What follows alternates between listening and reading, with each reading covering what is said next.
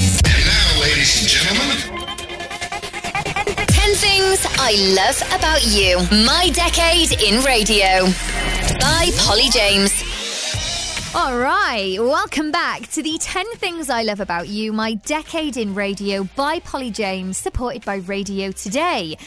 So welcome to the Women in Radio episode. If you're listening to this one, first of all, thank you very much for your time. Super excited for you to hear this. Secondly, I want you to know that in this episode in particular, this isn't going to be a big, extreme feminist moan or outcry about females being treated unfairly and gender pay gap and other stuff like that. For me, over the last 10 years, I've had a very positive experience working in the industry as a female. In fact, I felt my most empowered as a woman whilst being on the radio. Now, I'm not saying that's the case for every woman in this industry. I'm sure it isn't. I'm sure there are many stories that need to be told that are different to mine.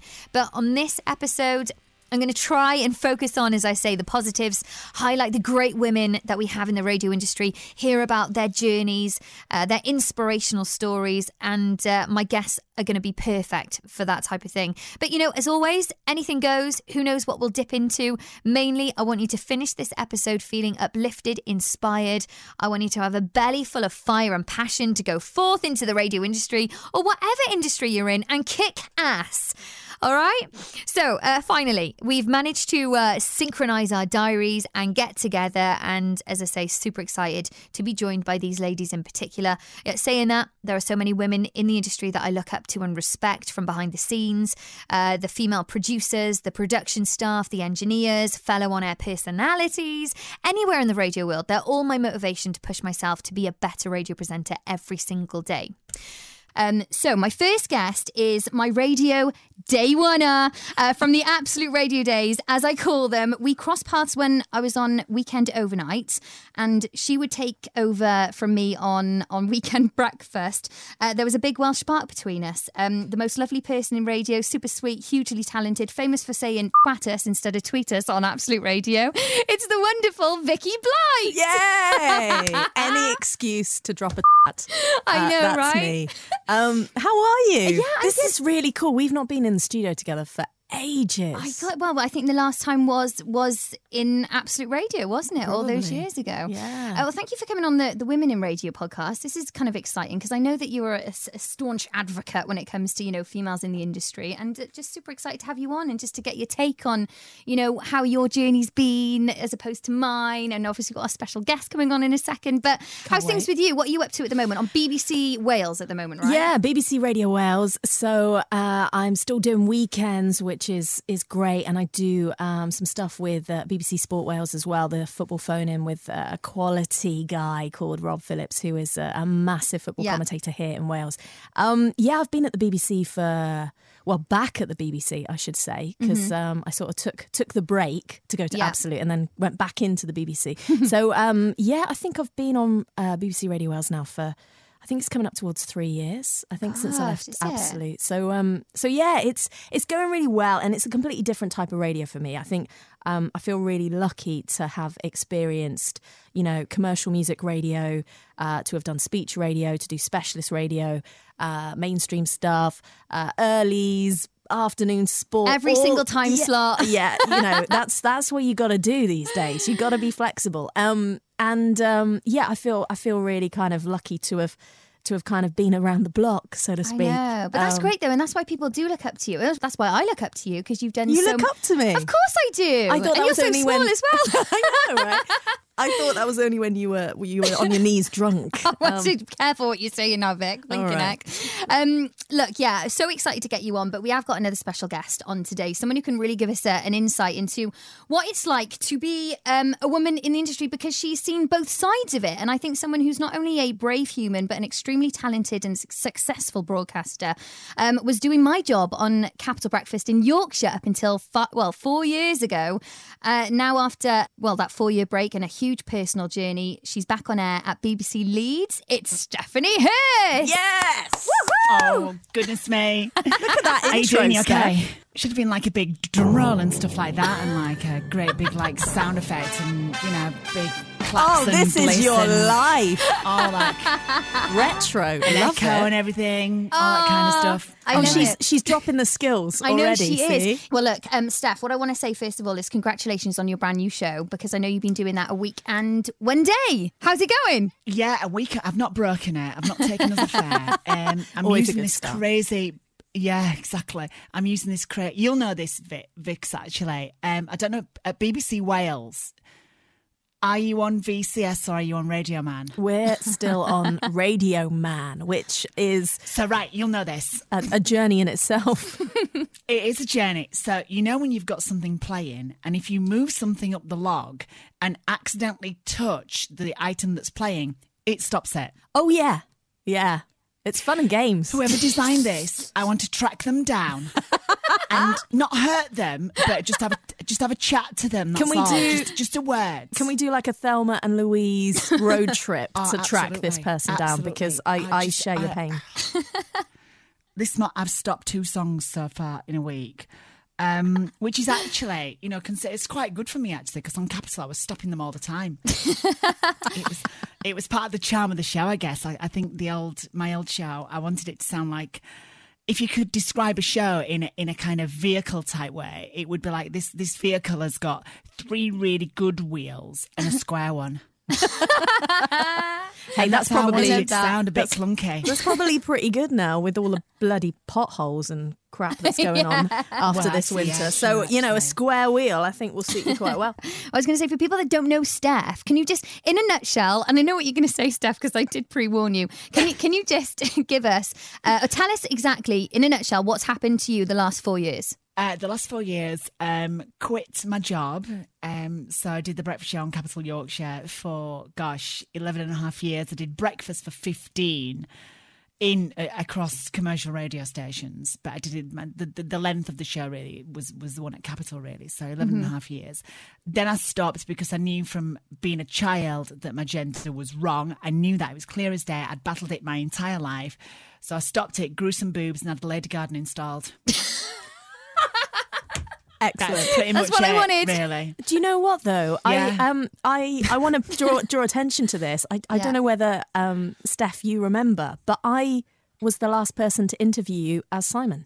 You were? No was way. It was in Leicester. Yep. And it was at De Montfort University. It was Yeah. like a student thing, wasn't it? Radio Academy. Yeah, I think it was a SRA thing, actually. I think it was. Yeah, and I think it was. we were talking about breakfast radio and various bits and pieces, and I think you went on.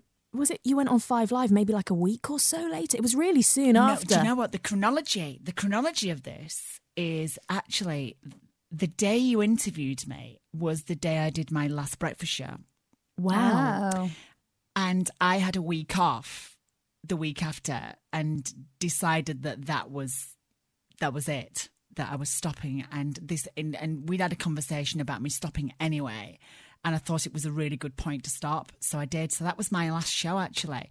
And the thing is, I knew and I couldn't say anything to anyone. And that was kind of my probably last event that I represented Capital at. It's crazy. Yeah. So, back then, obviously, you said you knew, but no one else knew. So, looking back, I can imagine, was that exciting for you because you knew what was happening? Or was that a bit of it still a dark time of uncertainty? Or Real uncertainty, really, because I knew what was going to happen to me professionally. And I knew that I'd come to this decision that I needed to stop. But I didn't know what was going to happen to me in my day-to-day life. I knew that trans people were attacked, maimed and killed in certain areas of the world. And I didn't know what was going to happen to me, but I just knew that I had to be my true self because I was either going to kill myself or just end up in the pits of desire, just in a mess for a long time. like Vic, what about you? Did you any inkling? No, not at all. I mean, then a week later it must have been a massive shock, right? Yeah, and I think, kind of obviously knowing Hursty as Hursty on Capital Breakfast and knowing what I did about you professionally and a little bit personally as well, I thought on that day there was something There was something. There was something was different. there? Well, that's interesting. It was the crap hair, wasn't it? I wasn't going to mention. Really rubbish. I wasn't going to mention you growing out Everyone your was hair. going on at me, just going, cut your hair, cut your hair. And you were like, no, I'm so not. you had like long hair then, right? It was growing out. Okay. So Well, it was you kind of had growing like out, yeah. a little ponytail, I think. And then, so we announced it a week later, and then I did the Nolan interview on 5 Live in October. So after that, I went to that, because Moyles was off. He wasn't on Breakfast on Radio 1 anymore, and we've known each other forever. And then he was going off to LA, and he said, well, come with me. So we ended up both in LA together in this beautiful house, just chilling out for a while.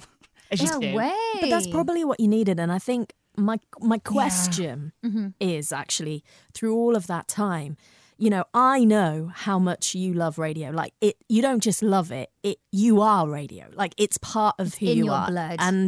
And also the fact that you've been living your life up to that point as the wrong gender. How you felt like you've been sort of trapped in the wrong body and not being able to sort of represent yourself fully. Maybe you're talking about choosing like a really big decision to kind of go, do you know what, I'm going to become a woman and I need to change my identity. This is actually me. Are you saying that there might have been a risk with a career as well? Well, I mean, it must have been like for you, it must have been a huge thing, because when you chose to kind of go through this journey, did you make the decision based on, well, that could be it for radio? Will I do radio as a woman, or did you never doubt that? I guess in a naive way, I assumed that I would be able to just carry on. And that was quite naive at the time, looking back. Hindsight, wonderful friend, always late. I just assumed that I could as long as I looked okay, I thought I'd be okay. And I thought, well, I'll do a load of work on my voice, because I could always sing a little, and I could go lots of different places with my voice. I did have a vocal injury by bringing Gareth Gates on stage, of all people, in about 2001. And I'd hosted a big party in the park in front of 70,000 people. And then he was the headline. I think he'd come second in Pop Idol. I screamed Gareth Gates, and I cannot tell you, the pain was indescribable that I felt in my throat. I did some serious damage to it that day.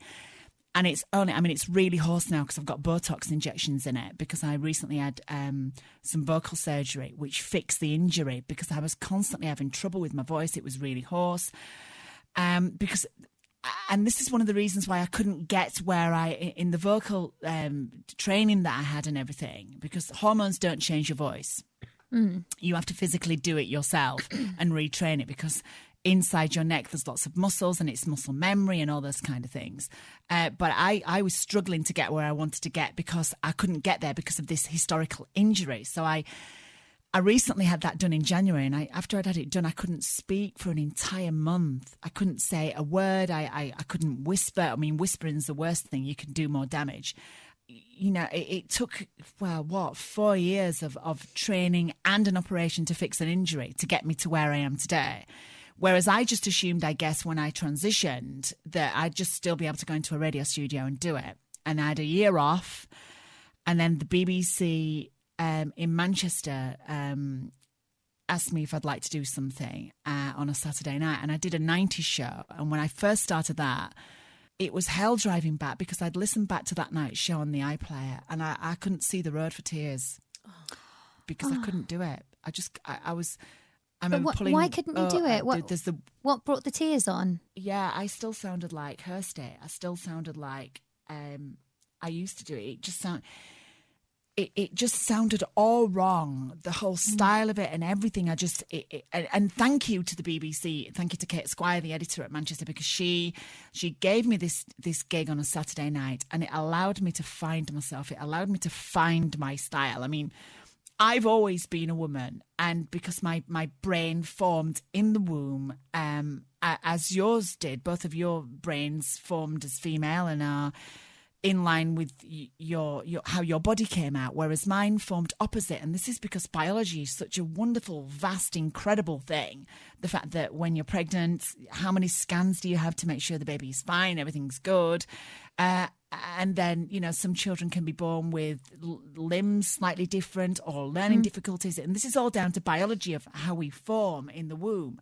But you can't really tell if the brain is forming opposite to what you come out looking like, because until that child or that person can vocalize how they feel, you will never know. But, there's a huge disparity between my mind and body. From 5 years old, I knew this. I just knew when I was put with the boys.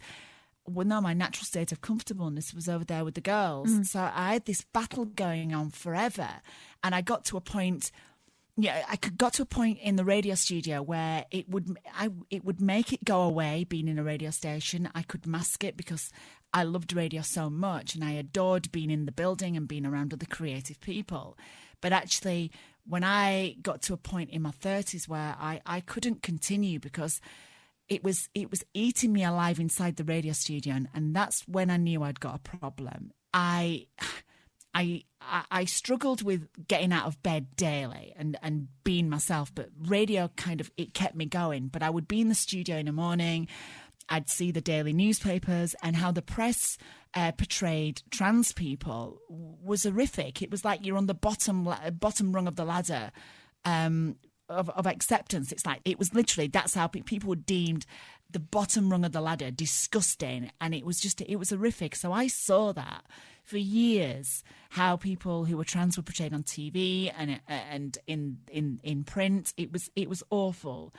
So I thought, well, I'm going to lose my career, but I need to be me. So I was actually, in answer to your question, I was willing to lose radio to be happy. It was survival. Do you think the reason why listening back to your Radio Manchester shows made you so upset is because you'd made this massive decision to become visible as Stephanie, and you'd put all this work in, and you were living for the first time the most honest version of yourself, and possibly, you were saying about your voice, maybe the last thing to adjust to your new life, and it was that one aspect that was kind of linking you back to Hursty and to Simon and maybe that was why it was so upsetting, because you just wanted honesty and visibility for the first time in everything you were doing.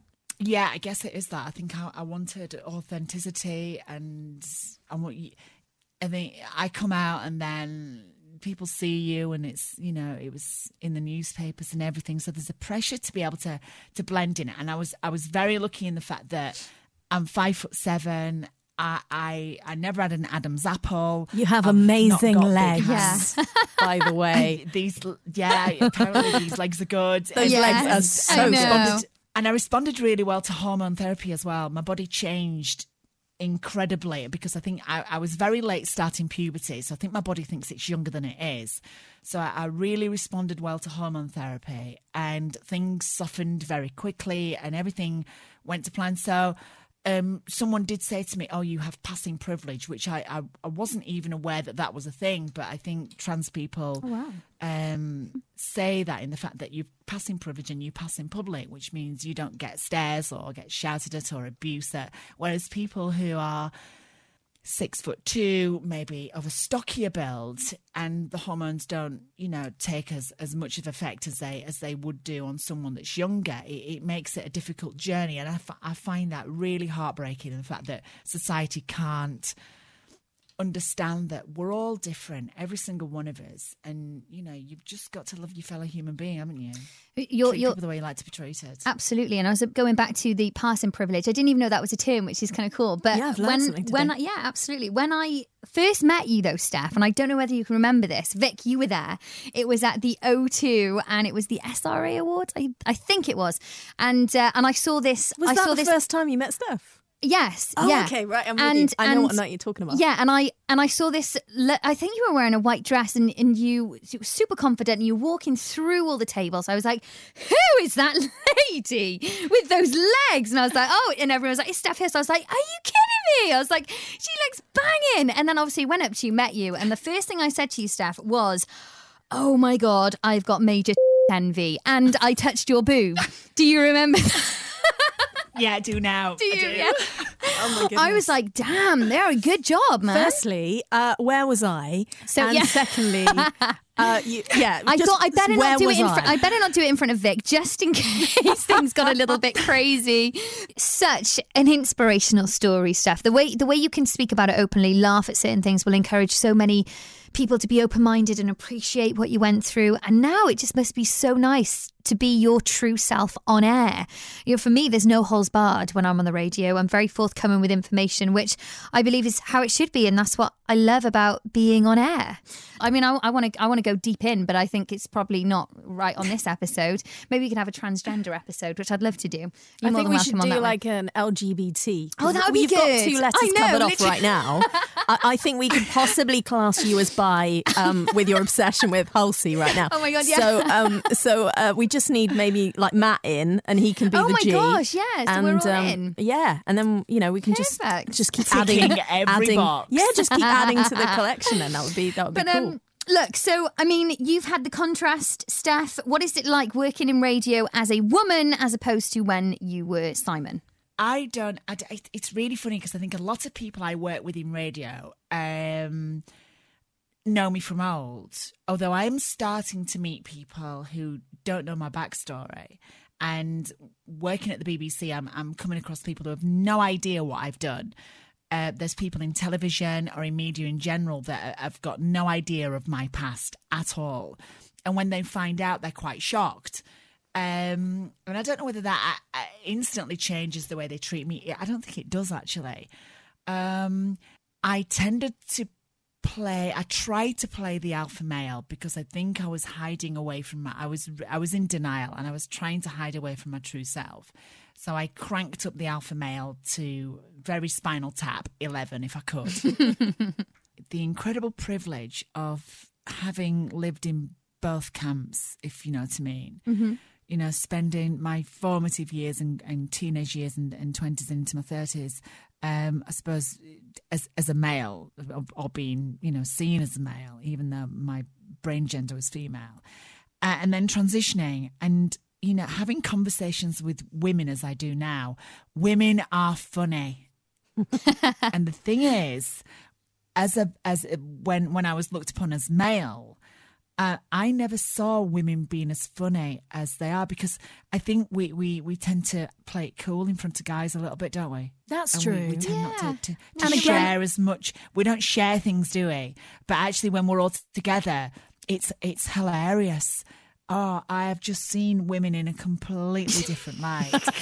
I bet you're now privy to so many conversations. You need to spend a night with me and Vic. But it feels in many ways the most natural thing in the world for me. Yeah, it feels the most natural thing in the world for me. Whereas before it was just like, when I was there, it just wasn't pleasant being with all the guys. Not that I didn't, love my male friends and stuff, but women are funny. And I think when women are allowed free rein and allowed to share their thoughts, I think it can be incredibly engaging. The differences I've seen over the years, and I think you don't see this anymore.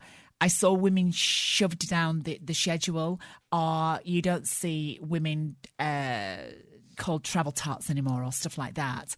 But I did, and I did witness that, and I saw women not get the big gig. I mean, the thing is, in this day, on commercial radio, there's how many women are actually hosting national breakfast shows or breakfast shows actually on radio, anchoring them themselves? I can think of Ada on 1Extra. There's on Talk Radio, there's Julie Hartley-Brewer. I think there's 1 or 2 on BBC. Yeah, some local BBCs. The numbers are small, aren't they? Yeah, I think local BBCs. Yeah. Local BBCs have put women at breakfast. I think in the last sort of year or 2, I've noticed those appointments. But it's exactly that. And I don't know, Steph. Obviously Polly's celebrating 10 years in the industry.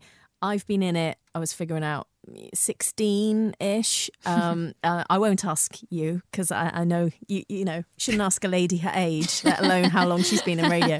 Well, do you know what? Thing is to me, it sounds a long time, but I started when I was 12. For me, there's been quite a kind of decade shift. I don't know if you've noticed this, Steph, but I think when I first started out, I don't know whether it was, I think it was so habitual to have, a girl on breakfast, and I say a girl, not a woman, a girl on Breakfast, someone quite young, be the wall for the male anchor to sort of, bounce his squash ball against. Yeah. The foil. Yeah, and I just think that no one questioned it because, well, I don't know. Was that just format, wasn't it? Well, I questioned it because that's not what I wanted to be, and that's not how I enjoyed radio. And I think because I started out on student radio at university and I was doing a specialist music show, so for me, my radio show came from a background of knowledge and wanting to share music and artists and talk about live performances and I think, I was coming at it from that side, and that's how I came into the industry with this great passion for not just broadcasting but for the actual content. I could think of nothing worse than sitting in the corner of the studio and just being, my mic being controlled for me every, 15, 20 minutes and just reading a travel report. Having said that, I did do travel reports on breakfast shows when I was at university. I worked for AA Roadwatch. I was doing my degree and it was great experience of being in radio and chatting to people down the line and kind of getting to know timings and radio clocks and all of this gumph that we now take for granted, having been in it a long time. But so there are the opportunities there to enjoy radio, but it was those girls who then became women but were still staying in that position. So it wasn't like they used it as a way of learning and moving on. It just seemed like they got stuck as the sidekick. And there's this misconception as well that maybe women can't drive the desk as well. I mean, I've worked with men that have just assumed that I don't drive a desk. Yeah, I love it when you're like, I can drive the desk. They're like, whoa. Yeah, and I find that a little bit offensive because it's the assumption that you're not as technically minded, which, where are they getting that from? And also the fact that, I've been around guys that just, they believe they're funny, but they don't believe that you can be funny. And I don't know, I think there's that, this is where I see a parallel with female comedy and stand-ups. Mm-hmm. And when I chat to women who are comedians and are trying to, carve out a career in comedy, they find it doubly hard because they almost have to prove themselves twice, 3 times over. Yeah. Because there is this general rule, I don't know where it comes from, but that women aren't as funny as men. And I'm not saying that everyone thinks like that. And I don't think it's as simple as that. I wonder whether it's about confidence and whether we, through the decades now, and for women coming into radio now, they are more confident because there's more visibility of strong women in comedy and on radio and doing sport and all the things Polly has explored in her podcasts. And I think hopefully women come in with more confidence now about what they can do. But I know when I started, 1, I was really scared about not being able to drive the desk. 2, doing a breakfast show but not actually being able to speak or have any of my personality come out. And 3, I was scared to death of being just the token lesbian as well, because 16 years ago, a lesbian on the radio wasn't talked about. You were encouraged not to come out. I was told not to talk about it. And I was almost fearful of people finding out that I was gay because I thought that would hold me back as well. So it just shows you how far things have changed in 16 years. And I just wonder whether, Steph, whether any of that rings true for you as well. Well, I must just say, Vicky, I mean, Lord Reith is currently turning in his grave, both me and you on the BBC. Right now. There's rumba. If you hear a little earthquake, it's Lord Reith just banging and just turning in his grave. Oh, what is going on? Flying what the is going flag. on? Oh yes. Do you know what? I think the BBC has it's attacked from all angles, and it's an incredible organisation. An organisation as big as the BBC can't get things right all the time. It really can't. But I think one thing it has done, it showcased how good women broadcasters are. And I think because of the BBC, commercial radio has gone, actually women are great on the air, aren't they, as solo presenters? Sports is a really obvious one. And I've got a good friend, Michelle Owen, who was on the sports radio podcast with me, a couple of months back. But sport is one of the areas where we've seen a massive change in the last decade, especially. I mean, we've always had phenomenal sports broadcasters, people that are confident with the content, like Claire Balding or Gabby Logan or, Hazel as well. And all these really strong sort of BBC women sports anchors who can do the job just as well as their male counterparts. And I think, we see more and more women in those roles now and confident about talking about sport and things as a result. And I just hope that with the changes that continue to happen in radio and the fact that people do ask questions of why don't you have a woman anchoring a solo breakfast show on a commercial station? Why don't you have a woman anchoring a sports show? Why don't you have a woman hosting a phone in? All of these questions are now just common because we now have got the millennials coming through and it's just question everything. Like, who says we can't? You know? So hopefully in the next 10 years, we won't even be having this conversation. It will be a distant memory. I was just Fingers thinking crossed. that actually. I was just about to, you took the words out of my mouth. We won't be having this. This conversation will not be happening because the millennials that are coming through, the ones now, just going into university, wanting a career and having a career in radio, they'll just think, is that how things were? It'll be almost laughable, won't it, to how when we look back and things we've just been talking about now, it'll seem incredulous that those things actually happened. And it's funny that you say, 10 years, 16 years ago, you were scared to the fact that you could have lost your job because you had said on air that you were a lesbian. Yeah. So listen, there is this old urban myth, and I couldn't find any research on this to support the myth itself, but women don't like listening to other women on the radio. I mean, I listen to you, Vic. I love hearing you on the radio. Yourself, Steph. One of my inspirations for getting into radio was Fern Cotton. I thought she was blinking brilliant. Edith, Sarah Cox, you name it. I love listening to women on the radio. That urban myth is a load of bull, right? And women shouldn't be scared about getting into radio because of that. See, I just think in my mind, when I heard that, I thought to myself, it's because you're afraid of women taking your job. Maybe that's the thing that went through my mind years ago when I heard that. I always fought for great women broadcasters on the air. I always did, and I worked with some incredible. I remember there was and it's such a shame that she's not on radio as much as she should be. There's a lady called Emma Scott who was known as Red Hot Emma Scott. Yeah, I know Emma. Years ago, Emma was just such an incredible broadcaster. This is the thing you look at if you're worrying as a woman, and maybe you're thinking, is radio an option for me? I think you look back and you go, wow, over the last 10 years we've had like networking. So, so many presenters lost their gigs because, many of the shows come from central locations now. So you've only got like live, breakfast and drive, if that. And then, so obviously there was a massive cull of presenters across the UK because of that.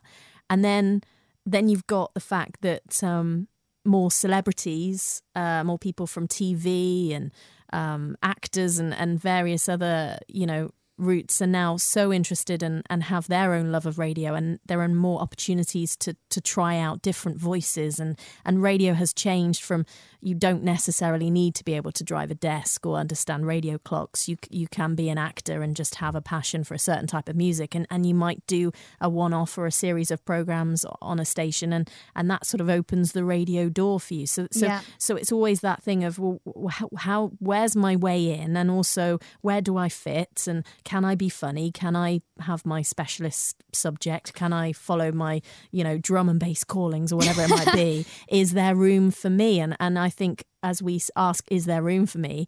It's become like an ever decreasing pot, hasn't it, radio? Yeah. But the thing is, though, I feel proud at the fact that I'm in a industry that is predominantly full of males, or, is driven by males, if you like. And out there, and I'm screaming to females. I'm like, come on in, come and join us. I read a stat the other day that is 80% of males working on radio and 20% of females working on radio. Now, thankfully, on Capital, on our programming team in South Wales, we've got 6 women and 2 men. So it's the reverse for us. So I don't see that. I'm hidden from it in a way because it is switched with us slightly. But, you know, this is an entertainment industry. Why aren't there more females wanting to get involved? You know, why is it still uneven? I don't know, actually. I'm not sure. I mean, maybe it's down to the pool of talent is just not there. Yeah, I'm guessing in the future it will be, but maybe right now it's not there. Maybe it's down to some of the programmers, but I don't want to be, you know, remiss of anybody who's, you know, content controller or anything like that, but they're not allowed. And please forgive me if any content controllers are listening to this.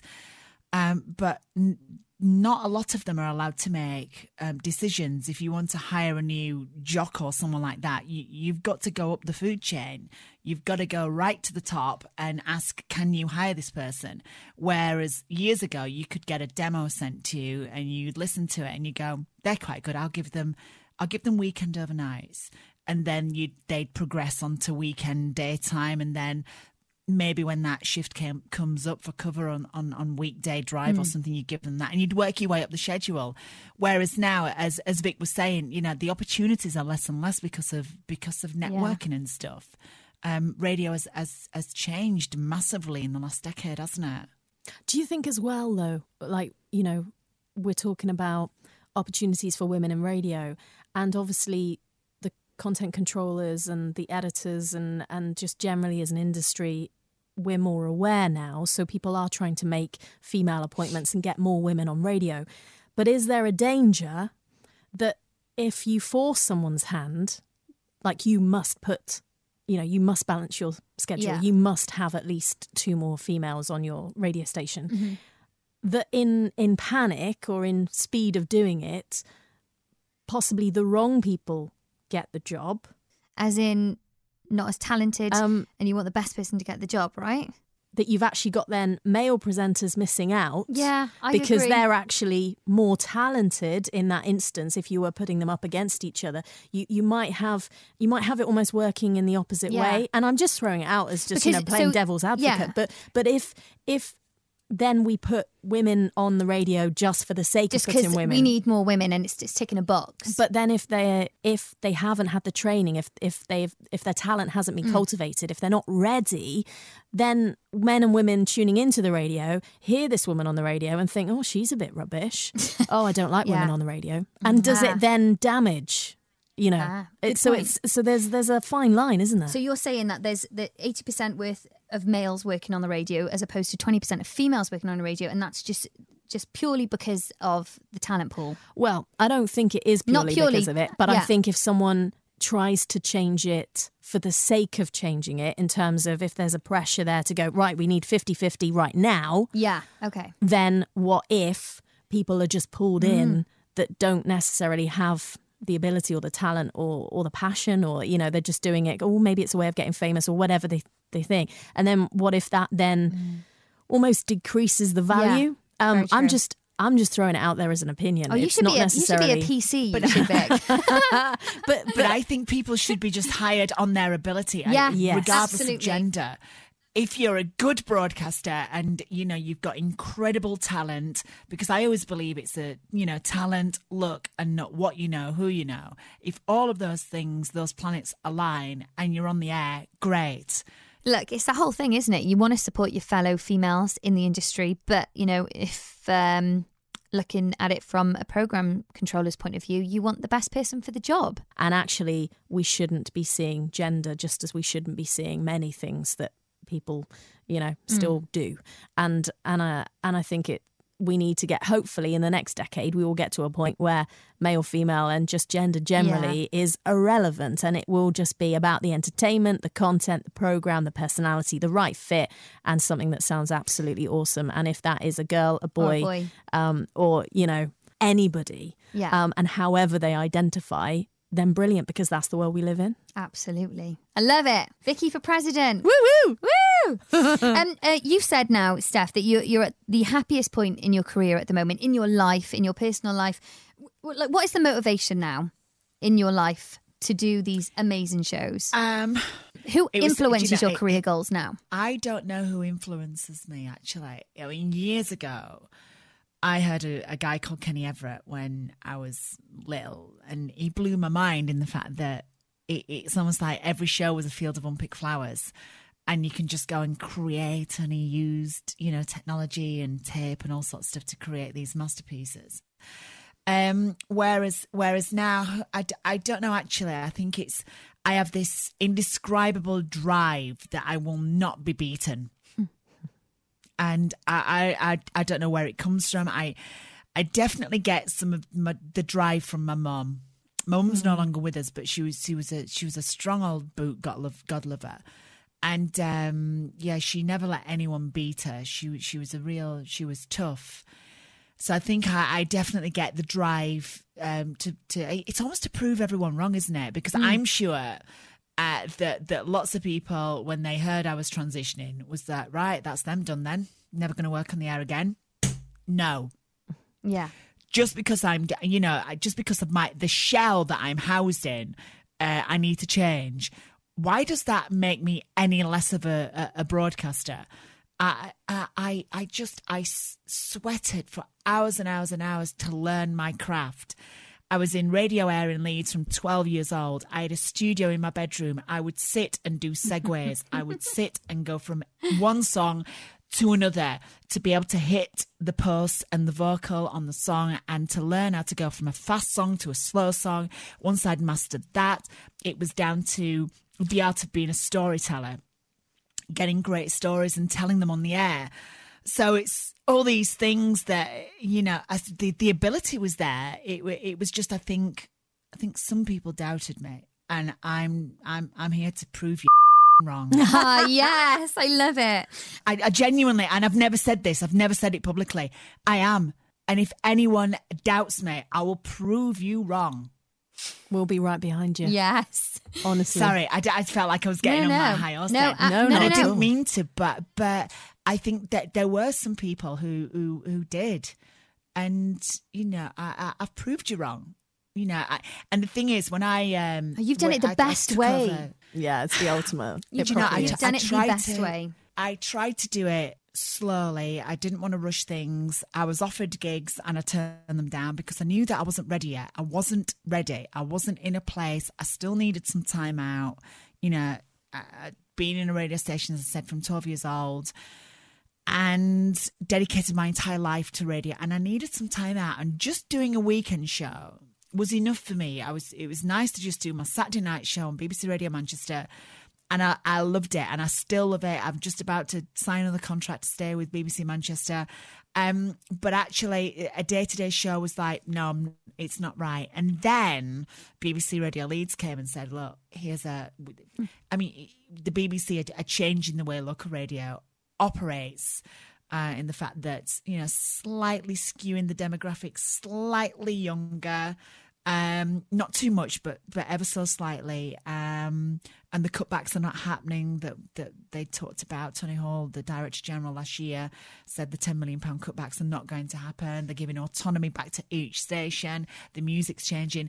And they came to me with a blank sheet of paper and says, look, here's Mid-Mornings on BBC Radio Leeds. Would you like it? And it's a blank sheet of paper. You can do what you want. And that's the dream. I know, right? It's the dream. And I mean that. Yeah, it is the dream.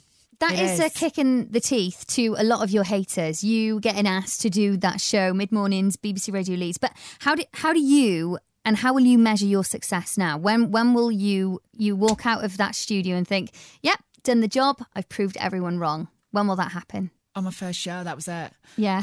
Was it that Facebook status that you sent up? And I just thought, I felt as well, I was like, I bet you there's loads of people that just didn't see this in the future for Steph. And this is like, it's so ridiculous, it's a Facebook status, but those words and you putting that out there on that platform for everyone to see just must have been amazing. Yeah, the thing is, I didn't want to ram it down people's throats or anything like that. And I've been yeah, you did. You should have.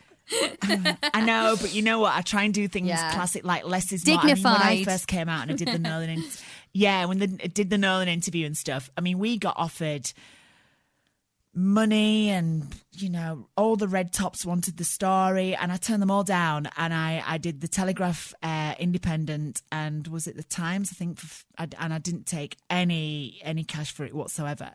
And I've turned down so much stuff because I just didn't. I want to be seen as a broadcaster. I didn't want to be seen as a trans activist, standing on a pedestal, banging the drum for trans. No, actually, the way I'll change perceptions is trying to be a good person as best I can, treating people the way I like to be treated, and being good at my job. And I think that's pretty much it. So that was the moment when I came out from doing that first show, I thought, job done.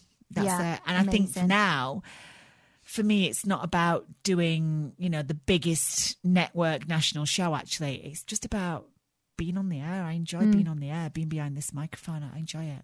We all do. Yeah. We all do. And Polly, because we haven't really asked you. This is not about me. Yeah, but it is. I just 10 years in radio. But I want to know, from your point of view, you've mostly, you've worked.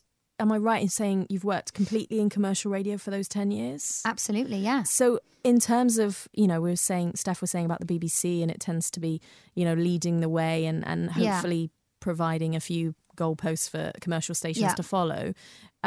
Have you found difficulty being a woman in radio? I mean, you said the majority of it's been really positive, but have you had any incidents, or have you had any moments where you've been made to feel like a woman in a studio, or it be slightly degrading or something you're not comfortable with? I can't say that I have, and we've all taken different journeys, different paths into the radio industry. We've worked with different people. We've worked in different TSAs, on different stations, on different time slots. And, for me, as I've said, over the last 10 years, it's been the best 10 years of my life. I've absolutely loved it, and it's been a smooth ride. But, I've always been really focused in what I've wanted to do. I've always had a clear image of where I've wanted to be.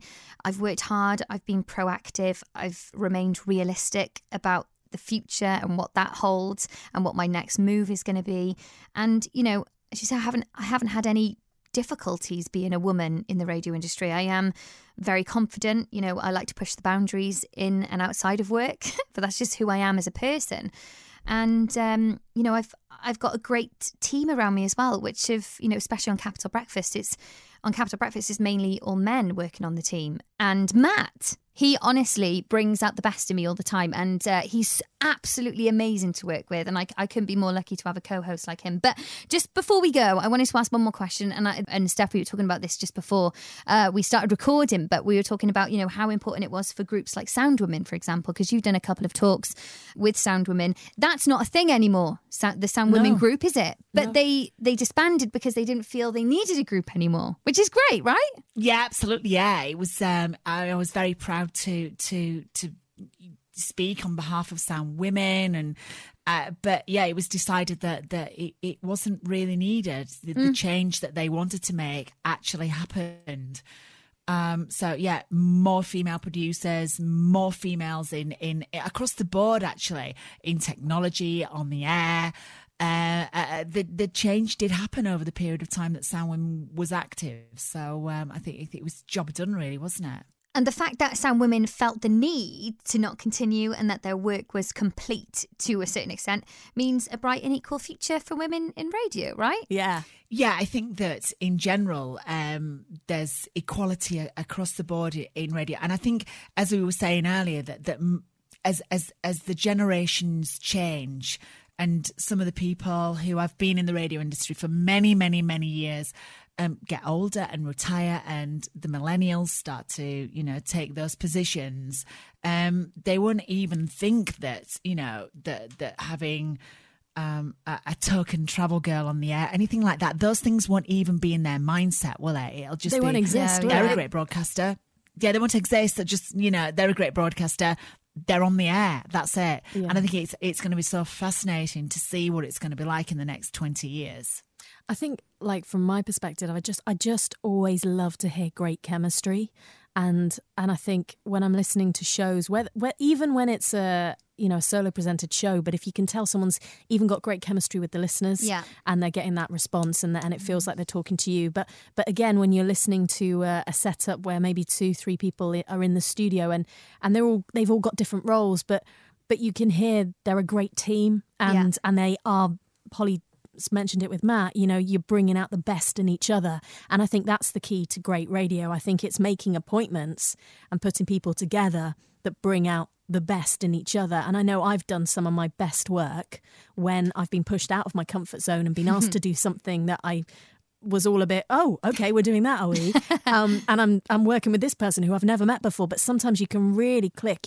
You can really make something special, and you raise your game, and it reignites that passion for this incredible industry and this incredible medium of entertainment and company and all of those things that radio provides. So I think, my vision for the future, my personal one would be, I just want to hear great chemistry and great entertainment in however that comes. Yeah. And let's pay tribute to the incredible broadcasters that went before. Look at Annie Nightingale, who she's still on Radio 1 to this very day. And broadcasters like Annie Mack, who sounds just incredible on Radio 1. There's Debbie Mack, who does she does the mid-morning show on the Bauer Network, which is networked.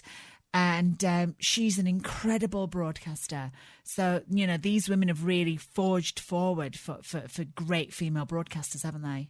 I think that's it. I mean, my heroes, when I think about when I was starting out in radio, and the people I was looking up to were your Jo Wileys, because she was so prolific on Radio 1 at the time with the Live Lounge and stuff, and Janice Long on Radio 2 overnights, who is now actually doing the evening show on BBC Radio Wales, which is just awesome because she's funny. And I think we're going back to that whole thing of do women like listening to women on the radio? Well, yes, they do. Yeah. And also, are women funny? Are women as funny as men? Yes, of course they are. And actually, we have some phenomenal storytellers and phenomenal broadcasters that really will make you smile and make you want to listen to the next show. And I think it's about making sure that the right women as well get the same spotlight for all the right reasons. If I could say one word which encapsulates it all, it's about confidence. It's about women having the confidence to do radio, to be funny, to stand up, to say how they feel, to share their personality, to ask for more money, to do all of these things and be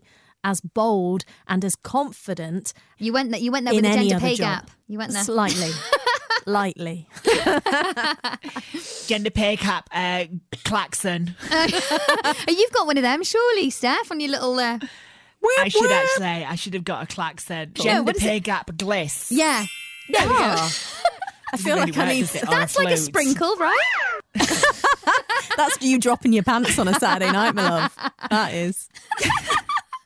Right, guys, do you know what? Thank you so much. I could literally sit here and just speak to you all day long. I'm very, very new in this radio industry compared to you guys. I feel Oh, gosh, you're not. You've been on the air a decade. No, you're I know. A veteran. Yeah, well, thank you. I mean, you've styled it out. Yeah.